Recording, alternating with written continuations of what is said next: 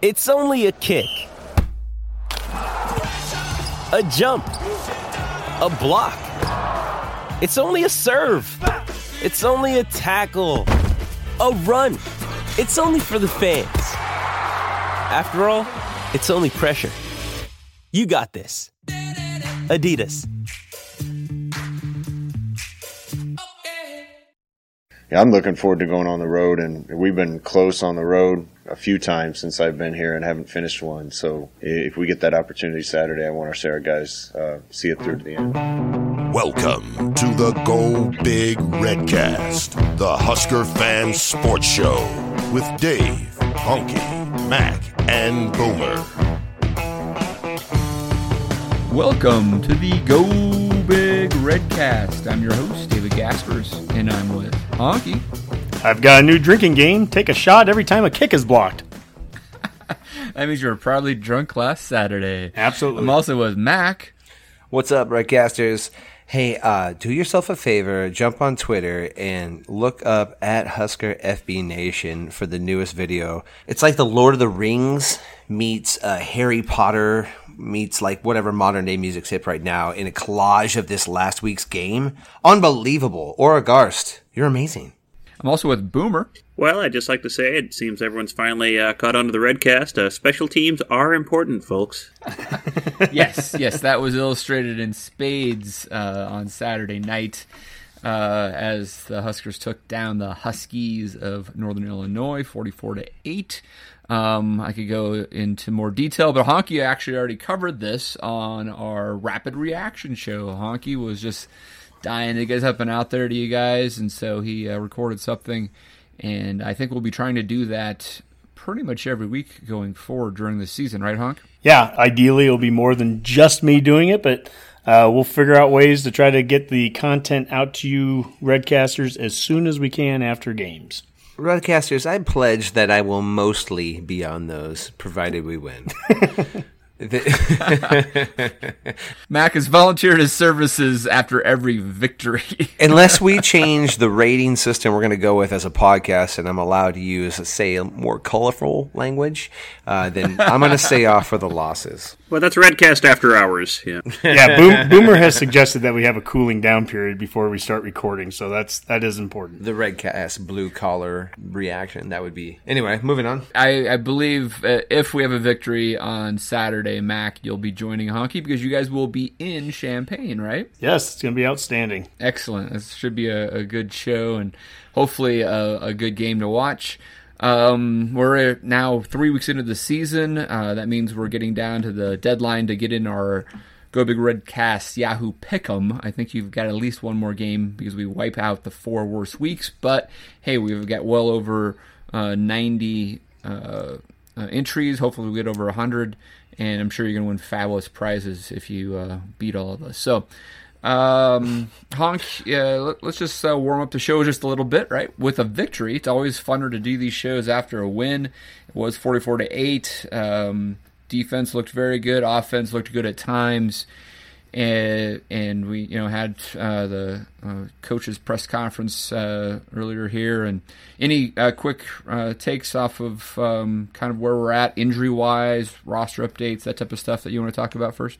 Yeah, I guess what came out of the game from an injury standpoint, we all know Cam Taylor-Britt and Brendan Hymas were both taken off the field, didn't come back in. They're listed on the depth chart right now, and of course Coach Frost doesn't talk about specific injuries or any of those kind of details, but if he didn't take them off the depth chart, that might mean that they are available for this weekend. Mac, you and I kind of talked about it beforehand where it's like, this would be an ideal week, if possible, if we don't have to play them, if they're available, if they're there suited up in an emergency case, that could be good. But if they didn't have to play, if we could sit them a week and have them ready for Ohio State, that would be, I think, probably the most ideal situation. It speaks to this coaching staff's always preaching this next man up mentality. So, they're just going to go ahead and go forward with that. The initial scuttlebutt on the message boards and just kind of the rumor mill is none of them sound like season ending, but maybe nagging injuries going forward. So, maybe it makes sense to sit them this week if possible. We'll talk about this later, but we can't overlook Illinois. We can't overlook anybody. So if we're better with those guys playing, they probably should play. There's not a lot out there yet. Frost doesn't share information about injuries, unlike Riley, who opened up press conferences with injuries. Because we were always injured under Riley. Aside from injuries, we also had walk-on updates. Jeremiah Stovall was placed on scholarship, and that, as Boomer mentioned at the beginning, special teams are very important. And Stovall got the scholarship because of all of the different special teams that he plays on. I think he's on 4 different teams. So that is really good to see. And just also from some of the walk-ons, we're seeing contributions. We're starting to really see that.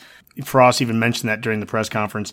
But, Eli Sullivan. Oh, my gosh. What he that did kid, out there. what a spark. Holy smokes. We showed a video on Twitter of that knockdown 4th down pass at the goal line. He lines up at the beginning of the play as a right defensive end with his hand on the ground because they lined up under center in an I formation. Then they shift out and do all this stuff. And by the end of it, he is on the opposite side of the field, avoiding a pick and knocking the pass down on a guy in motion. It was an unbelievable effort. Great play by Eli Sullivan. A walk-on making a difference. Isaiah Stallberg, kid, we've mentioned him before from Kearney, making plays on special teams. And Lane McCollum, the kicker from Air Force. He went to Air Force on scholarship as a kicker 2 years ago. He's back here now as a walk-on. Holy smokes, this kid, he ended up making the last 3 extra points. And for a team that was having some trouble kicking there, that's proven to be vital for us. So the walk-on program is getting back to where we need it to be, Dave. And Travis Fisher has done such an amazing job with his room. Yes, he went out and got a bunch of hotshot recruits for this last recruiting season. We all thought they were going to get a see on the field or get time on the field and really contribute this year. This has been a stable of the guys we've already had. They're all playing at a high level. And you're talking about Stovall, he's a secondary guy, but he's killing it in special teams. And every guy that we rotate in there seems to have a good understanding of what it's going. Just year 2 of this guy. One of my favorite assistant coaches by far. Yep. Honky, were all those walk-ons from Nebraska too? Yeah, Stovall he's Omaha, I think. Yeah, Creighton Prep. Stallberg was Kearney. Sullivan is actually from Colorado. Yeah, he's Colorado. And then McCollum's from Nebraska, went out to Air Force, and then came back. I'm sure we'll cover special teams a little bit more here.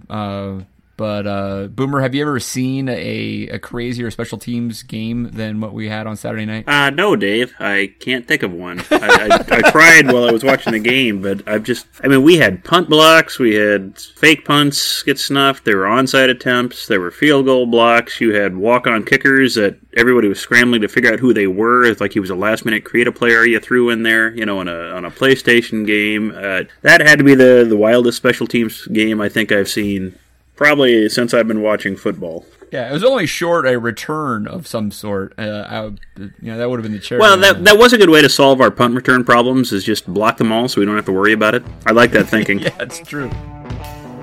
And now, scoring explosion, the offensive breakdown. All right, Honky. Well, the offense looked much better on Saturday. Maybe not perfect yet, but it seems like it's coming together a little bit. We had over 500 yards of offense. Adrian had over 300 yards himself. We had a 100-yard rusher. We got guys involved that we've been waiting to see involved, like Noah, for example. What were your takes from the offensive side? Well, my first take is the people that told us that we should bench Martinez after the Colorado game look pretty stupid right now.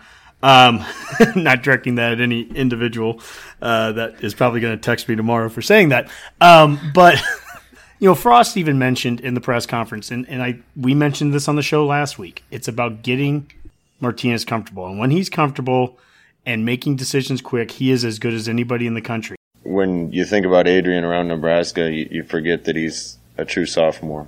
He's played well enough for us to win in every game. I think he's gotten better in every game. The one thing we keep talking about, when he's decisive, makes decisions, lets the ball rip, or makes a decision and runs, he's really good. So we need to get him in positions where he feels good about what we're doing and he can be decisive and get the ball in the right place.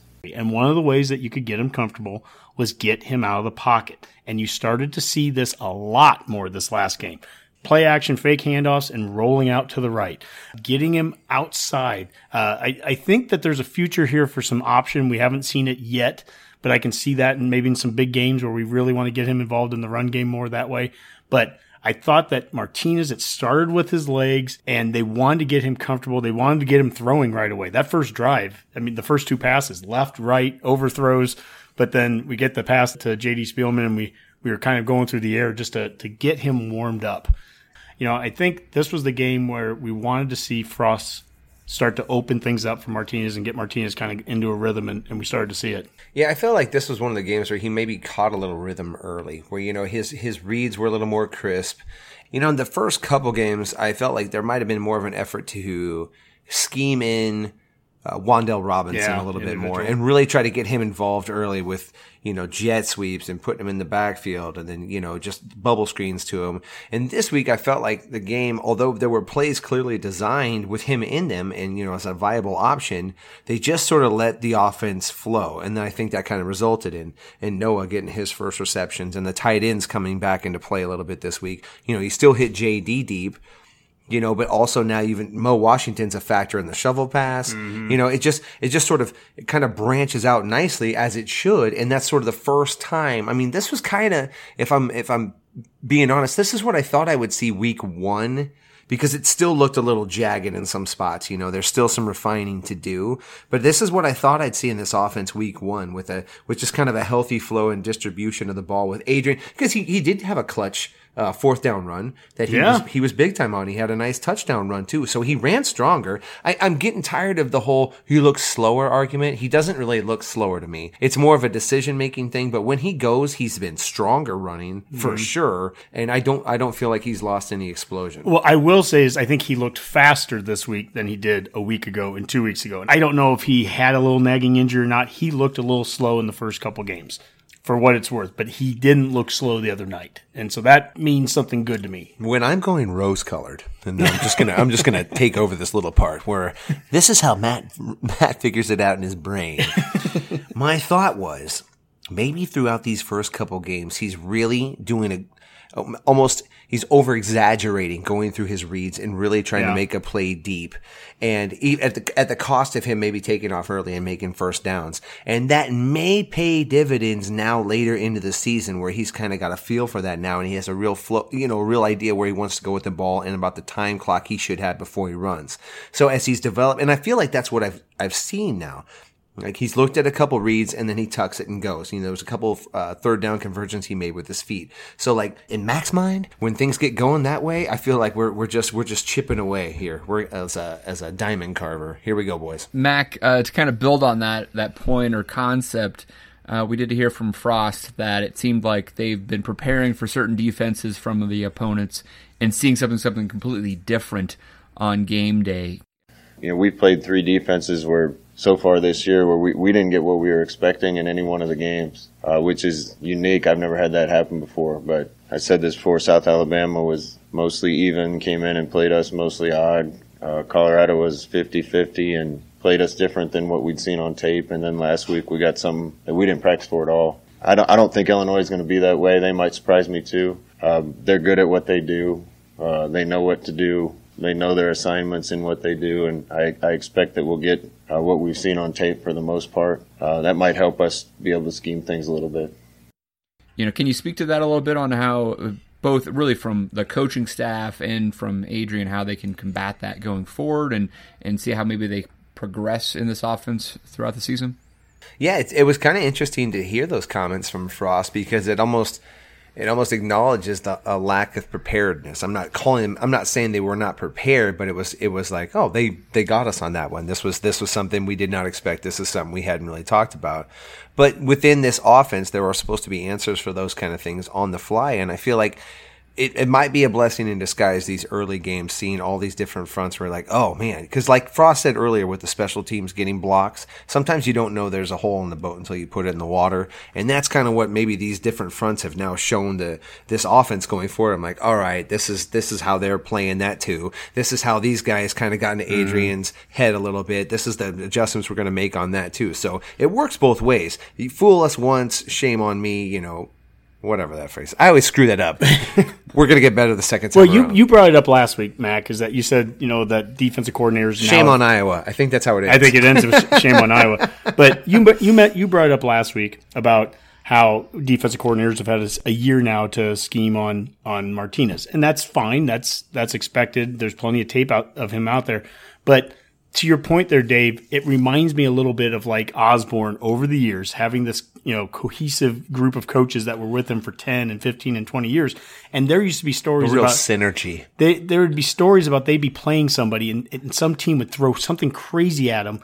And Tenneper would remember 12 years ago, Missouri did the same thing. And then they would know how to fix the issue in game because of all that institutional knowledge that group had together. Ooh, I like that phrase. Thank you. Institutional what? Knowledge. I love that. This staff has been together for 4 years, right? And if they're going to see, if everyone's throwing the kitchen sink at them or are lining up and doing completely different things in preparation for a Scott Frost offense, that is a really good sign of respect towards Frost that teams feel like they need to come out and do something crazy and unique to stop them.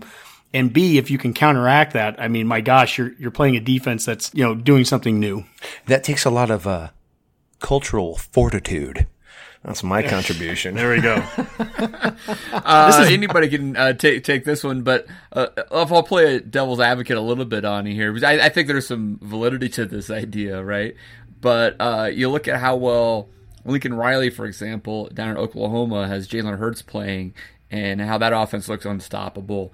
You would think that other defenses would be throwing stuff out against Oklahoma, for example, that would at least make Lincoln Riley and his staff take pause and say, oh, we need to do something different because they've got us figured out just a little bit. But that offense just keeps on humming. Is that just a talent thing right now with OU combined with Riley's offense? Is Lincoln Riley's offense that good? It's not quite an apples-to-apples comparison simply because Lincoln Riley was already at Oklahoma. They were sort of kind of keeping the momentum of what they'd already done. It wasn't like a complete overhaul of culture and all that crap that everybody's tired of hearing. But to your point though, Dave, if in year 3-4 and we're still kind of having these struggles and we're not kind of playing a little plug and play, to some extent plug and play at certain key positions, and quarterback being one of them. I mean, I think that's fair to kind of expect going forward. I mean, I'm not talking about generational guys, but plug and play really productive quarterbacks. Then yeah, I have a bigger problem. It's just so early. It's still such a small sample for Frost. Yeah, I think we're a little surprised at how slow the offense started this year, period. Now, Frost, to his credit, he talked about after that Colorado game, he was not living up to the no fear of failure mantra that they have been kind of building there, right? And that's something that maybe to the point of like Oklahoma, I guess I haven't heard anything about Lincoln Riley not being aggressive, right? If that's his style, he's been that way from day one. And Frost, for the most part, has been that way too, but then we really saw that come, draw back on the Colorado game. He wasn't maybe that's the emotion of an actual Colorado rivalry that got into Frost's heads, because I think he really wanted to win that game and maybe didn't call it the way he would if it was just like a normal kind of opponent you're just going out there to beat. But especially after the loss last year, it was a big game. But you fast forward it to this week, and that ball getting kicked down to the 13-yard line with 44 seconds left, and I'm sitting there in the stands and I'm like, please don't kneel on it. Do something with it. Even if we just throw a couple of incomplete passes, we'll at least just try the 2-minute drill. And to see him get aggressive there and to have a successful 2-minute drill, if this season turns out to be very good, I think we can point back almost to that moment where the offense started to look like the offense again, getting into tempo and playing the way that we expected it to play, literally from play one. Because it was that was almost like they talked about that killer instinct. That was exhibited very well on that last drive. You're talking, I know we had timeouts, but still 40 seconds and a lot of yards to go. Took off. And they didn't flinch, man. They came out and Adrian ran on that play, hit one over the middle. He ran on the play, he hit Wandell, he hit Noah, he hit Spielman. Yeah. I mean, he made all kinds of throws, and he was moving around to do it too. Everything looked like they'd practiced. That was the drive that everything seemed to come together all of a sudden, and it did seem like there was a sequence of plays that worked really well together. It felt like the first play that went to Wandell was the same one almost that he got called for an illegal shift or motion on a game or two ago. And this time, Adrian lets him get set, and boy, he was an inch away from scoring on that play. I mean, if you watch that, it's really close, right, Hunk? Yeah, it's a little comeback screen pass there. So he runs out a couple yards and then comes back towards the ball, and he has blockers. The linemen are coming out in front. Yeah, line is coming down at that point. Yeah, he just gets hit from the side there. But started to see some guys really get some explosive plays there. Washington is just a difference maker. Mac, you mentioned it. There's two different long runs in the game, one by Washington and one by Mills. Yeah. And Mills has number 7, the defensive guy, number 7, eventually catch him. And Mills looked fast. This is no knock on Mills. He looked fast, but he got caught by number 7 who had an angle. And on the long Washington run, number 7 has the same angle, and he doesn't catch him. Yeah, Mo's got this really cool ability to sort of accelerate while he jumps backwards and gets his knees to a place where you can't hit him.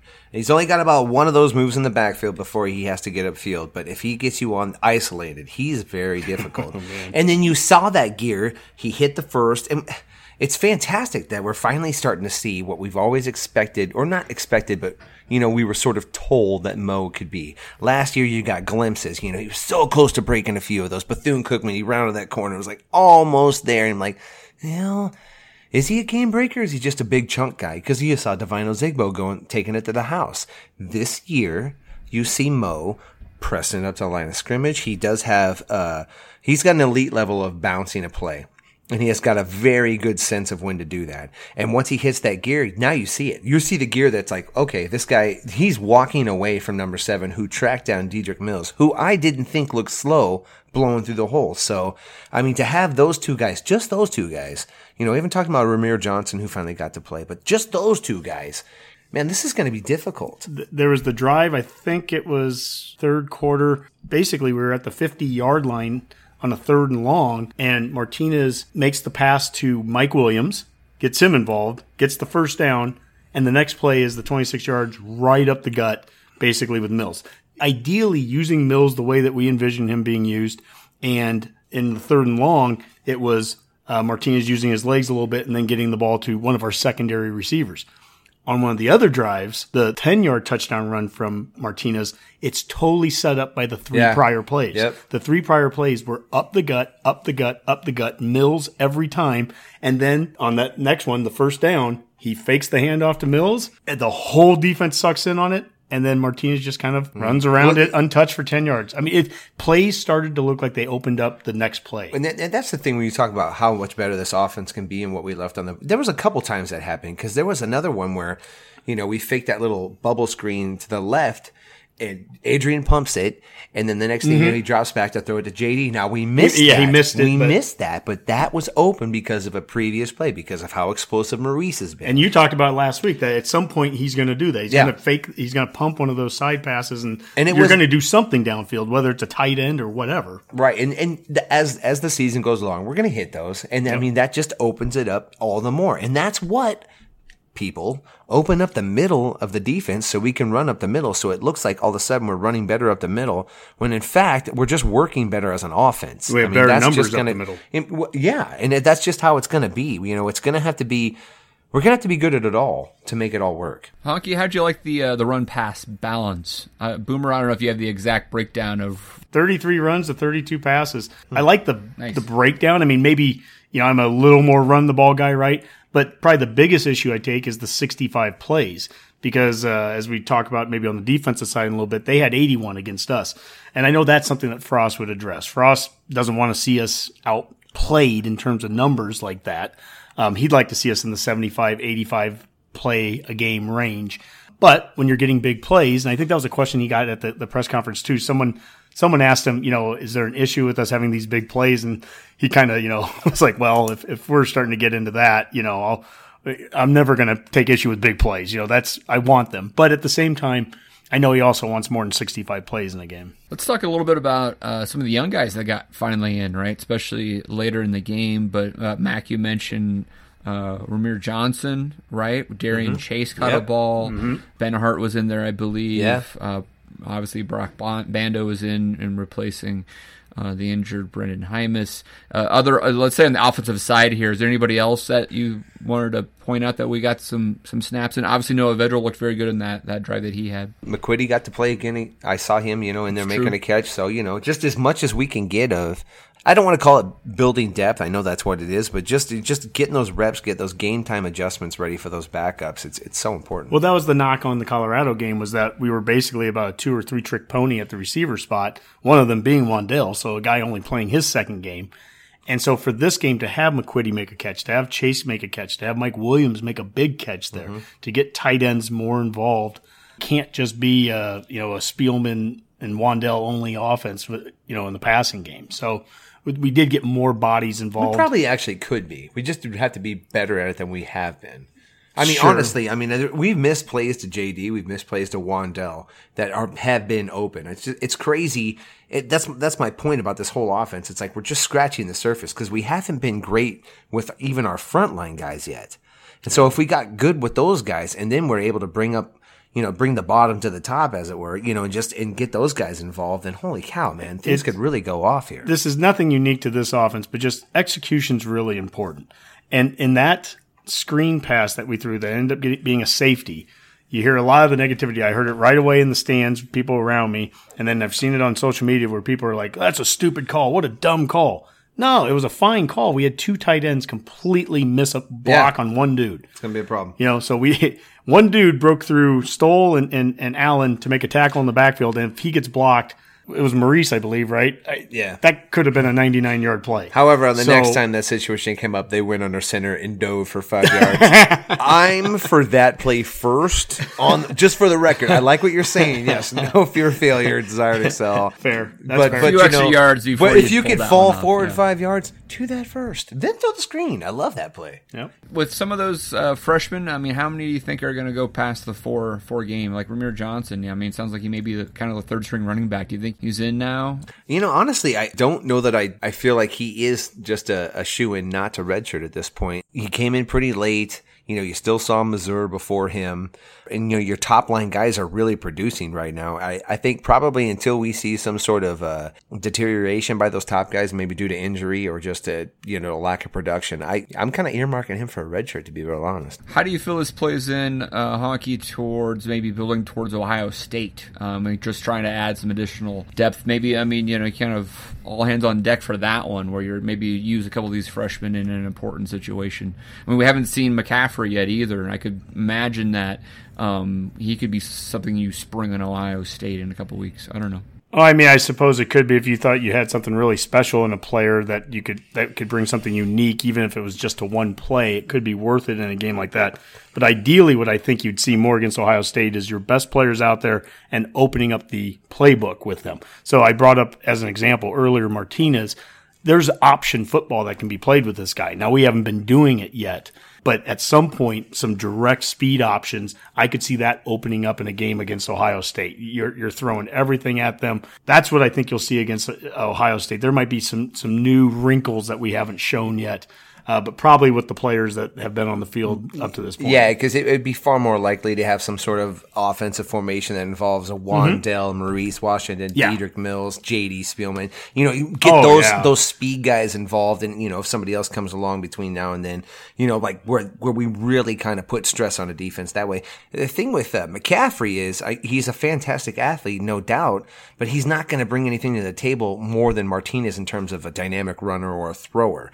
Where in some cases that's the difference between the quarterback and the backup. But, and as far as people talk about putting him at wide receiver, I'm like, we have wide receivers, guys. Yeah. We should be working on the wide receivers that are going to play wide receiver, as opposed to trying to find this weird dog and pony show quarterback play just to keep a guy happy. Let's keep him a quarterback and win games and put him in as a quarterback.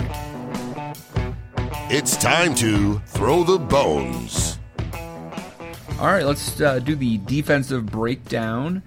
Let's actually, on defense, we usually do special teams as well. So, Boomer, why don't we start with you? We already alluded to the craziness of this, but we haven't talked about the punt game all that much, et cetera. Anything else you want to handle on special teams, on what we looked like? We didn't get any returns this game, which is always would be a nice bonus. But like I said, if you're blocking punts, you don't need returns. So that's a big help right there.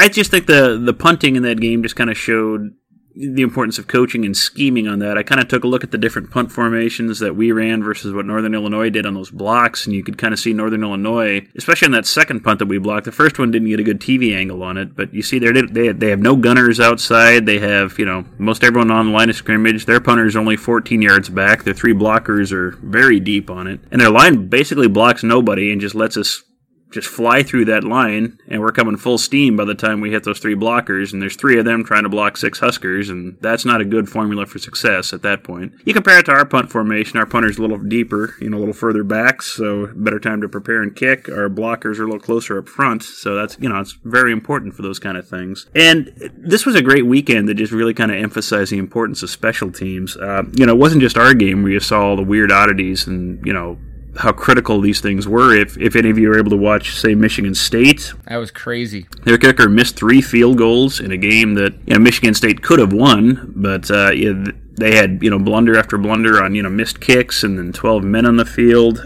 You had other games where field goals were critical. Maryland lost by 3, and they missed a reasonably short field goal. Eastern Michigan won the game on an important field goal, beating our next opponent, Illinois. Georgia Southern, blocked a field goal, ran it back for a touchdown against the Gophers. Kept that game, really in doubt until the end. And even the NFL had a whole slew of games. And Urban Meyer brought that up on the Big Ten Network tonight, just the importance of special teams and just how critical it is and how often, kind of forgotten it is, and just the different things you have to do to try to hammer that home to players and, the people in the game, just how critical it is. And I think this game was just a good example of all the things it can do. I mean, this was a game that, a few breaks go a different way. Who knows? Northern Illinois missed some opportunities. They dropped some passes. Those punt blocks were huge. Their failures on, fake punt, things like that. If those swing the other way, it's a tighter game for sure. I mean, they've come in here and won before. They're a tough team to play, and that game could be different if things go differently. Yeah, we've seen those games before, right, guys, where everything seems to work for the opponent, and that was not the case with Northern Illinois and their rookie head coach.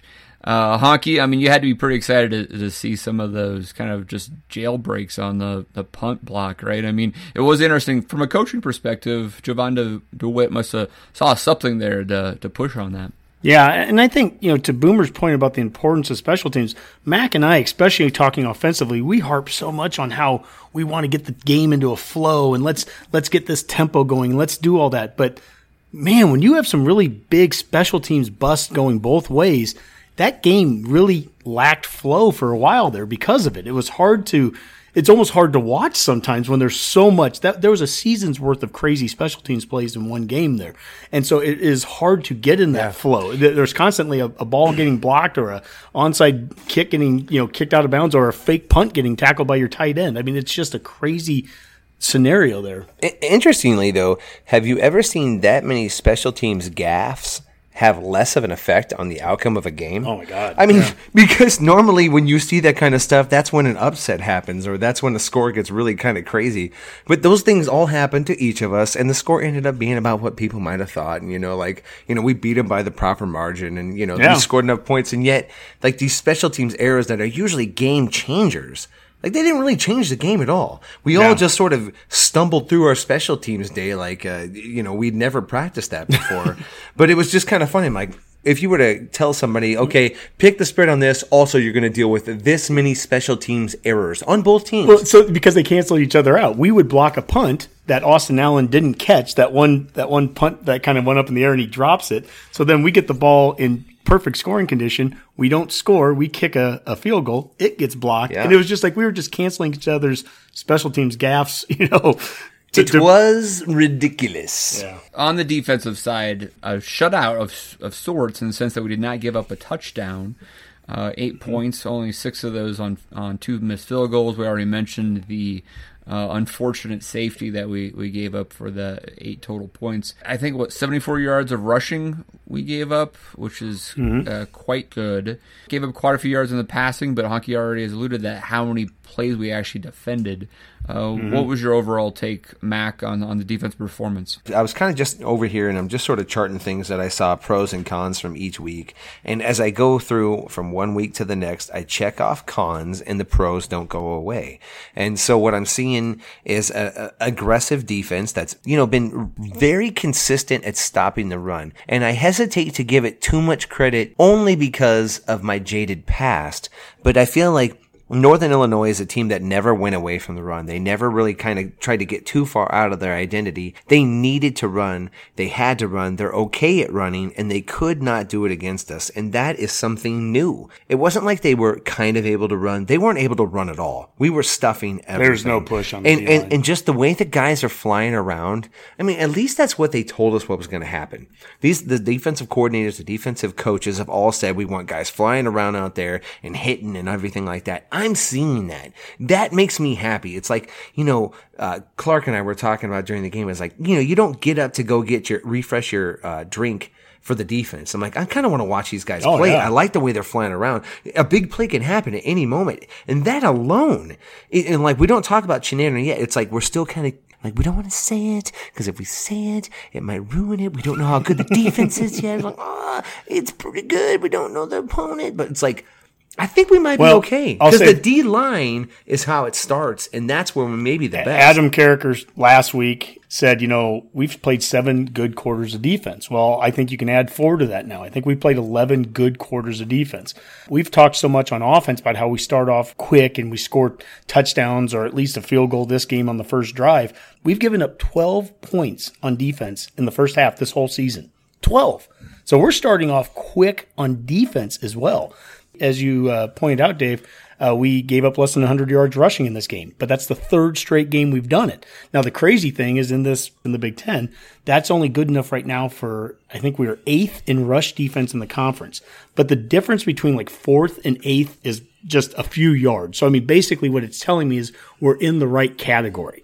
If we were Rutgers and giving up 150 or 200 yards a game rushing, whatever they're giving up, that's bad. But we're right in that category where I think we're starting to look like a Big Ten team in the trenches there. And we have 2 complete units of D-line. For sure. That's a humongous We can rotate factor, 3 guys in for 3 guys, and that's without Jakeem Green. The way they rotate on defense, they don't talk about that enough. Oh. But I mean, considering, we're getting 80 snaps a game almost for defense. Mm-hmm. By the time you calculate that over a season, that's a lot of extra snaps. Now, you could look at it one way and go, man, by the time we're going to play Ohio State, we almost have a full game's worth more snaps defending than Ohio State's even seen. And that might be very valuable. Now, you could also look at it from the dim view and say, well, yeah, but that's that much more wear and tear on your body. But but when you look at how they distributed the snaps, it's about equal from 3 inside linebackers. Almost the defensive line is broken up, I would say 60-40 in terms of snaps.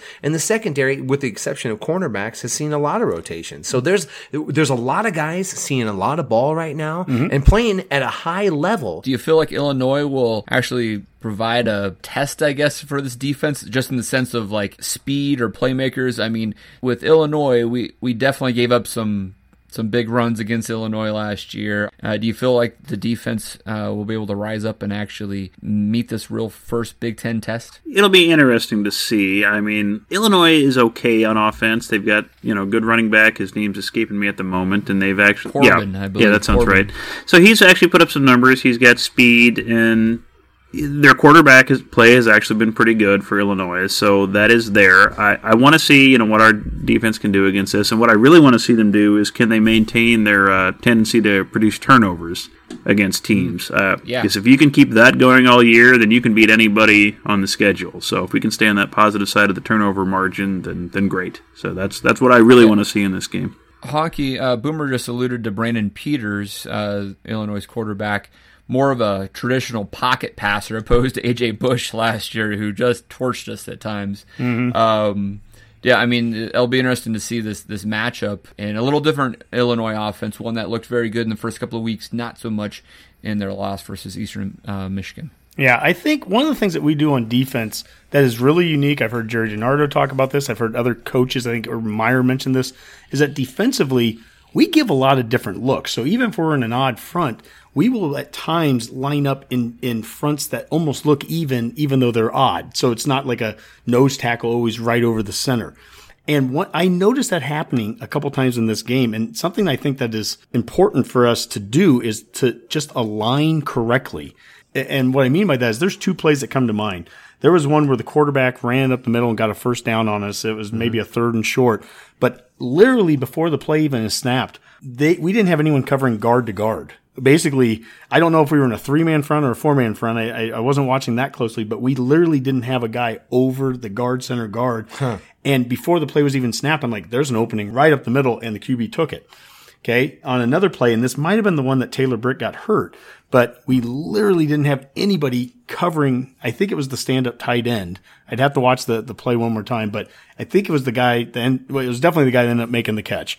Nobody was covering him right at the line of scrimmage. So the point is that I don't know all the calls, right? But there was moments where I could be sitting in the stands and watching it and going, this guy, there's an area just not covered from an alignment standpoint. And that's something that I think we at least have to self-scout ourselves and acknowledge and understand that. I mean, there were times before a play could happen where I could see an opening. I'm like, okay, if I was the offense, I would attack this spot. And when they did, it was open. This is a bit of an off topic, but I was thinking about that too, because there does seem some times where we are bringing pressure and it feels like we're leaving a big zone open. But have you noticed how good we have been at batting balls down at the line of scrimmage? The D-line. You know, the defensive line getting their hands up this year has been a factor. You know, so I feel like we're clearing out those middle zones sometimes just based on the fact that our guys are getting up there and getting their hands up and making those passing lanes difficult. And when you're starting to deal with guys like, I'm not saying, listen, as a fan podcast, I try not to look too far forward past this week's game. But going to, say, a guy like Justin Fields, a guy who really likes to make about 2 reads, if we can get our hands up and disturb a guy's field of vision like that, I feel like that's a big advantage for us, especially then on top of that, because the line is moving towards you. We're not giving you gaps. The front line is tall, but they're also moving it forward, so it's giving our defensive ends time to get in there, which I'm not breaking any ground here. I mean, good defensive line play makes your secondary look so much better, and that is what we've been seeing all year, and it continues to build. I will tell you, it is a 100% success moving Doman to nickel and getting him on the field more. The speed difference of him being on the field alongside Caleb Tanner, and I thought Alex Davis, who had his second really good game in a row. I thought he played well against Colorado, and I definitely think he played well this last week. Did you say Alex Davis? Alex Davis. 100% agree. Yep. I was watching him specifically on some plays. They're not glamour plays sometimes, but he is doing his job. He does what he needs, and I think Tanner can be the glamour guy, and Doman is the speed guy. So, Dave, to your point, we're going to be playing a quarterback this week that's not the big mobile guy, the big mobile threat, and I'm not really worried about him, to be quite honest with you. But a week from now, when we're playing Fields, and when you want to start matching up speed for speed, and they're going to bring plenty of it in a week, so we can talk about it then, but having a guy like Doman and some of the plays that he made, there was a play where the running back got around the left side of the line, and Hannes goes after him, and the guy was just going to flat out beat Hannes to the edge, but he wasn't going to beat Doman. And Doman came up flying from the nickel spot and made the tackle in the backfield. That's what I'm talking about. We've got some speed on that field. Guys like Doman are the difference makers in between how you can out scheme a defense, you know, because they're equalizers. They can play the run as well as equally as well as they're playing the pass, particularly Doman. You know, that he is really, I mean, there's been some coverage plays he's made. He will probably, by the end of the season, calling a shot, Mac shot, he will be in contention for leading for interceptions by the end of the year. I can believe that. 2 other guys I want to highlight real quick. Garrett Nelson got some meaningful snaps in that game. The dude is a spark plug. He gets out there on special teams. Boomer, you'd be proud of him as the special teams coordinator. The dude is jumping up, trying to get the crowd into it. He's pointing at the student section. The guy is absolutely everything that we want out of a Nebraska kid playing out there. And then I'm going to sound like a broken record. Mac, you have said it since week 1. Lamar Jackson is playing the best football I have flat out seen him play at all here. And every defensive back. Yeah. The way that these guys are, how many knockdowns have you seen? You saw it with Eli Sullivan on that 4th down one. How many times have you seen a guy swipe his hand across a receiver, not get the penalty, not have his other hand, on the back and grabbing and holding, but knocking balls down? Yeah. I mean, it's led by Lamar, but they're all doing it. There's a difference between being in position and making a play. And right now, and like last year, he's like, you're in position. Lots of times you could see we were in position. We were not making plays. Yep. This year, so far, we've made plays on the ball. A couple times those have resulted in turnovers. And I think as the season progresses, man, you can just see this team. They're so ball aware. Markel Dismuke is punching at balls all the time. Footballs. And he's doing a good job of it. I wanted to touch on that. Chaz and No. Wait, I don't want to touch on that. This is not the Redcast After Hours podcast yet, guys. Can we dial this back a bit? Don't cut that. Okay. Chaz in SoCal brought up how, how the team isn't making dumb penalties. We're not getting the 15-yard penalties and all that. And there was a play in this where Dismuke had the perfect opportunity to lay out a receiver. I thought it was close even. I know what you're talking about. But it was close. And it was kind of like a third and somewhat long. And I think the ball was thrown a little high and the receiver was well short of the first down. And the main point is that he didn't lay the dude out. There was no need to. If this was a year ago, that's a 15-yard penalty. It's a first down. We would have given it up in a heartbeat. I know we would have. And he had the constraint to sit there and not take that hit, to just understand the scenario, understand where the ball is, understand where the first down is. And that's progress. And that's the kind of cohesion you've seen in that backfield so far this year that has been so encouraging, because I really don't have that many concerns going forward in the Big Ten with our secondary. And our run defense has been so solid. It's like, we might be onto something here. Listen, guys, we used the non-con exactly how a team should. We hammered out all of our dents, hopefully. We've isolated some of our issues, and we've improved from one week to the next on those issues. So, greatest 2-1 team in the country. Well, probably. Maybe in history. I don't even know. It's science. I'm going to touch on the cornerback just a little bit, because Lamar has played phenomenal this first 3 games. A lot of opportunities to play phenomenally, because they're throwing to his side, getting a lot of those pass breakups and knockdowns. They don't seem to be throwing to DiCaprio Boodle's side all that much. Is he that good that he's kind of shutting down one side of the field right now? I just don't see him throwing over to Boodle that much. It's really been impressive. Wasn't the overthrow in the first quarter to Boodle's side? Boodle, that should have been a 90-yard touchdown pass against us. But short of that play. I'm not saying it doesn't happen, and there's a good example of where he got beat, I guess. But, Lamar's knocking down a lot of balls, and I just don't see Boodle without that many opportunities. You're right. So, you wonder if that, and that could be a result of, and that's a good question, Dave, and I'd have to look at it. It could be a result of where the pass pressure is coming from, that you're forcing guys to throw into his right side, which is where Lamar's, lines up. It's hard to say, but you're right. DiCaprio hasn't been challenged near as much as Lamar, and for no good reason, because Lamar has held up very, very well. He is, I wouldn't throw towards Lamar. He's gonna get some opportunities. I don't know why. Like I said, I think the pressure is forcing a lot of where the ball is going in terms of defense. And if you're a right-handed quarterback and pressure's coming quick, you're probably throwing to the right-hand side, which I feel like we've only faced. It's crazy. Maybe we could do this in a week or two, but we're 3 games in the season. We're 1/4 of the season done, and I think you can start to come to little tiny conclusions. On offense, I start to look at guys' stats right now, and I multiply it by 4 and go, "This is where they're going to be at the end of the year." Well, defensively, I'm looking at guys after 3 games, and I'm like, Lamar's playing at an All Big Ten, level. I could honestly start to put together an All Big Ten team. I know it's early, but it's because if you did that with Divine Ozigbo's numbers for the first 3 games last year, you wouldn't have got that same result. And that's the thing that I'm the most excited about with this coaching staff and the team now is what kind of progress can I expect to see? I don't expect any Ozigbo type of player to rise this year. Now. I feel like we've already seen some of those. I feel like a Sullivan's already that. No. But that's the point. I don't expect that. Right now, a year ago, Ozigbo hadn't done anything yet, and it all happened in the last 9 games. Okay. I don't. I can be totally proven wrong, and quite honestly, I hope I am. I hope somebody steps up that I'm not even thinking of.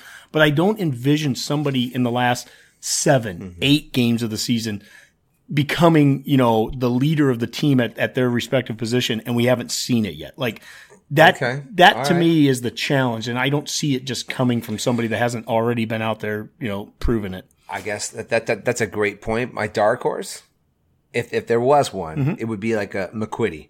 If a McQuitty could come on and at this point, he had a couple of receptions. If he could come on and really be that answer to who is the next guy up. It's funny. We talk about Wan'Dale and it's we're waiting for this guy to break out. If his name wasn't Wan'Dale Robinson and this guy as a freshman came in and produced what he's already produced, we would be singing his praises. But his expectation, he came in he's like D'Angelo Evans, this guy's just an all-time producer. Yeah. Who knows? Because it's going to happen. He's going to produce too, but it's crazy that we're seeing this production from these freshmen. And my caveat to my one point that I was making there too is that that's barring injuries, so obviously if you have some rash of injuries at a position, but if guys stay healthy, relatively speaking, like I just don't envision somebody just stepping into a role and taking it over that hasn't already been playing. Dave, can you think of anybody that hasn't been playing yet that you could see taking over his spot? It wouldn't be as explosive or as impactful maybe as Devine Ozigbo last year, but we have not seen or heard Cade Warner yet, and I could see him being a receiver back on the field. That's a good one. Who Adrian has a kind of relationship there, and would find him, and he seems to get open, right? That's He's not going to break big plays. Good pick, Dave. That's a really good pick because I've thought about that really too. Where I was like, maybe, and I'm not trying to downplay Cade Warner about he just knows where to be at the right position, but geez, man, is that not worth something? Especially if your quarterback's comfortable about being able to find you. I think that's a really good pick. I was excited to hear that he's been kind of closer to going. I hope is he good to go this week? He wasn't wearing pads last weekend. No, but do we know what type of injury he has? It's a upper lower torso neck injury. I'm not sure. Adductor flexed out to its capacitance. So there's a good chance of residual crop yield inflammation. Yeah, I don't know. So he has turf toe. He's got SARS. It's turf toe. I'll get you. Yeah, we don't know. I think the long answer to that is I have no idea. Listen, he just gave these youngsters a head start, and the experiment's worn out. Yeah, we'd love to have him back on the field. All right. Anything else defensively we want to cover tonight, guys? Travis Fisher, if I was going to say anything, Travis Fisher as our secondary coach is phenomenal. There just doesn't seem to be any drop-off with any of his guys, and he can rotate them through, and they're all in love with him, and he is as blunt as, a broadsword, and you can't get enough of that guy. So, love him. I mean, second year, finally, of a secondary coach, who knows? To Hockey's point of maybe if you can save someone like Cam Taylor-Britt and get him healthy for Ohio State, I feel like Eric Lee is the next man up in that position now, and hopefully he can fill that role. It seems like he's already been playing quite a bit. Doesn't have quite the same speed, but definitely knows where he's going, to Mac's point. Yep. He's a big dude. He's got 6'1", 225 now. Those young guys, I have all the hope in the world for those guys. I am absolutely excited about their future, but you're talking about a guy who's been here for, 4 years? 5 years now. No, 4 years. And he is physically ready to go. He's already shown the ability to make some plays. I mean, that's the epitome of it. He looks slower than the starting safeties that we have, and yet he's still faster than the safeties that we had a year ago. Well, and the reaction time makes all the difference in the world, because I don't your speed is nullified if you don't know where to go, and that's the thing that with the second year, same defense, same position coach, you are playing faster by default just because there's no guessing anymore, and he's a cerebral guy, he's one of our, I'm sure he's one of our academic All-Americans, on the team, so like this, I feel like this is a good position for him. And I'm excited for him, and let's get some guys healthy. I like Lee. He's a playmaker. That's the one thing. He makes plays when he's out there on the field. Do you guys expect to see Noah Pola Gates? I don't. It's one of those things, if you haven't played... The time was last week. I mean, honestly, if you were going to see him a lot, I feel like he would have played... I feel like he would have played the week prior. I mean, and I'm not ruling him out. He still might, hit that 4-game freshman rule. But sure. But clearly, they're going to go with a guy like Eric Lee, or maybe that Sullivan guy. As a guy like, these are our frontline guys. If they get hurt too, then we're going to go to these guys. So, I've mentioned guys like Stahlberg too, and who knows? You get down to a point where if there's even another injury, I see that guy on the field right now before I would see maybe some of the true freshman guys coming in here. And that's not a knock on the true freshmen. It's more of a credit to the guys that have been in this system for a year. Absolutely. It's exactly how it should be. Yeah. It really is. Yeah, I mean, they're not. You asked earlier, Dave, about Oklahoma, and Oklahoma probably doesn't have to just throw every new true freshman onto the field. They have guys that get into a system, and year after year, well, that's where we're going to be. I like that. That sounds good to me, man. All right, guys, let's look forward to the Illinois game, and this is just a big week of college football, a good week. So I'll start with Boomer. Let's start with you. Name one of the games you're looking forward to this weekend on the college football slate, keys to the Nebraska-Illinois game, and your prediction. Sadly, I'm at a wedding this weekend. I'm not going to name names, but come on, guys. We had 2 bye weeks this year. Pick at one of those. But anyway, congratulations on your impending nuptials. But there's a lot of good games this weekend. And everybody will be looking at their phones during exactly. your wedding. I mean, if that's what you want, more power to you. There's a lot of good games this weekend. A couple of them just for train wreck purposes. I'm intrigued by Boston College at Rutgers, and then that's going to be fun. I knew you were going to pick. Yeah, Michigan State and Northwestern. Whatever the over/under is, pick the under. That should be fine there.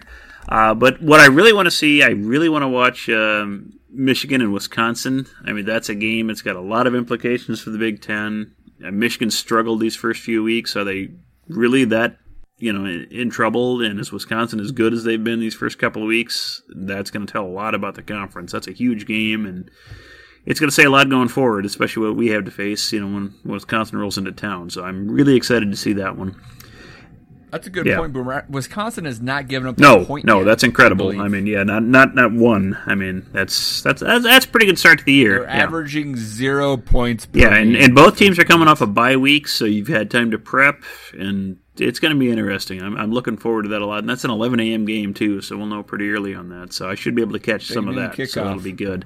My big key to this weekend, I kind of gave it already. It's turnovers. Can our defense continue to generate turnovers? I think our defense is better than Illinois' offense a little bit. I think our offense is better than Illinois' defense, so I expect a win in this.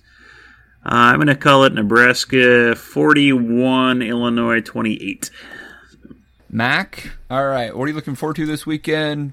Keys to the game, prediction. I'm actually kind of looking forward to the Kansas-West Virginia game. Hey, hold on, Mac. I have not given you credit for this. In our preseason pick'em, you actually called out Kansas to beat Boston College. You flat out said it, and they dominated the Eagles on Friday night. Kudos to you, man. Well, thank you. I just kind of like what Les Miles has got cooking down in Lawrence, to be real honest with you. And this week will be a kind of a good test too. They're playing West Virginia. It's a 3:30 game. I'm hoping. I don't know. Listen, here's the deal. College football is better with coaches like Les Miles and Mike Leach in the business. These guys are characters. It fits so perfectly with the pageantry of college football. Keys to the game this week. Listen, the keys to the game are, just play your best game. I'm like, so far this year, it's just been a matter of us playing us. And I would just like to see us continue to build on all the positives that we've had going forward and add a few more weapons. Defensively, it's just kind of the same thing. Continue to create turnovers, continue to fly to the ball, continue to put stress on the defense, and then on the offensive side, continue to add weapons. Let's get that inside run game going. Martinez get into a flow. That's all I'd like to see. Just kind of, I feel like we've got momentum now, and I feel like that's what I want to see the most. It's just continued momentum. That gives me more confidence than anything is continued momentum. Honky? I'll just say 2 games that intrigue me are 2 games that have undefeated teams playing each other, Utah at USC and Notre Dame at Georgia, for all the obvious reasons. As far as Nebraska goes, a year ago we beat this Illinois team 54-35 at home, and I'm just going to kind of be somewhere in that ballpark. I'm going to say we'll win 49-20. I think we'll be able to move the ball. Our offense got its footing last week. Defensively, I don't see us having near the trouble we had with Illinois a year ago when A.J. Bush was using his feet to hurt us. I don't see that happening again. And our defensive backs, for all the reasons that we've talked about, they're balling. So their passing quarterback, I'm not concerned about what he's going to do against this Blackshirt D. They've got a good running back. Corbin's a great back. They have some very talented players, don't get me wrong, but I think we're going to be in good shape, and I think that we should handle this game fairly early. I think by halftime, we'll feel like we're in control of the game. I didn't give a score, and I'll give a score now. I would say we are going to be 48-17. Other games out there, Georgia, I think it's playing about the same time we are. Georgia plays Notre Dame. Anybody have any intrigue on that game? Do we actually think Notre Dame has a shot versus UGA? God, I hope so. It would really help college football if they did. The one thing we don't need is, by the end of the year, it being questioned, should 3 SEC teams be in the playoff? So let's... You may not like him, but for the love of God, just let's have Notre Dame win this. Just for the sake of everybody, for the sake of a little bit of balance. That would be the best. It would make things easier, wouldn't it? All right, good stuff, guys. I hopefully see another Nebraska victory in relatively easy fashion. Defensively, I'm really impressed here, and I have a sense that with Brandon Peters being that pocket quarterback, they won't be able to have as much success on us. Reading some of the Illinois message boards, even though they won their first couple of games, they are pretty down on Lovie Smith and don't feel like they have any talent on the defensive side of the ball. So I feel like they are expecting us to just tear them apart offensively. So I'll go, 45-17.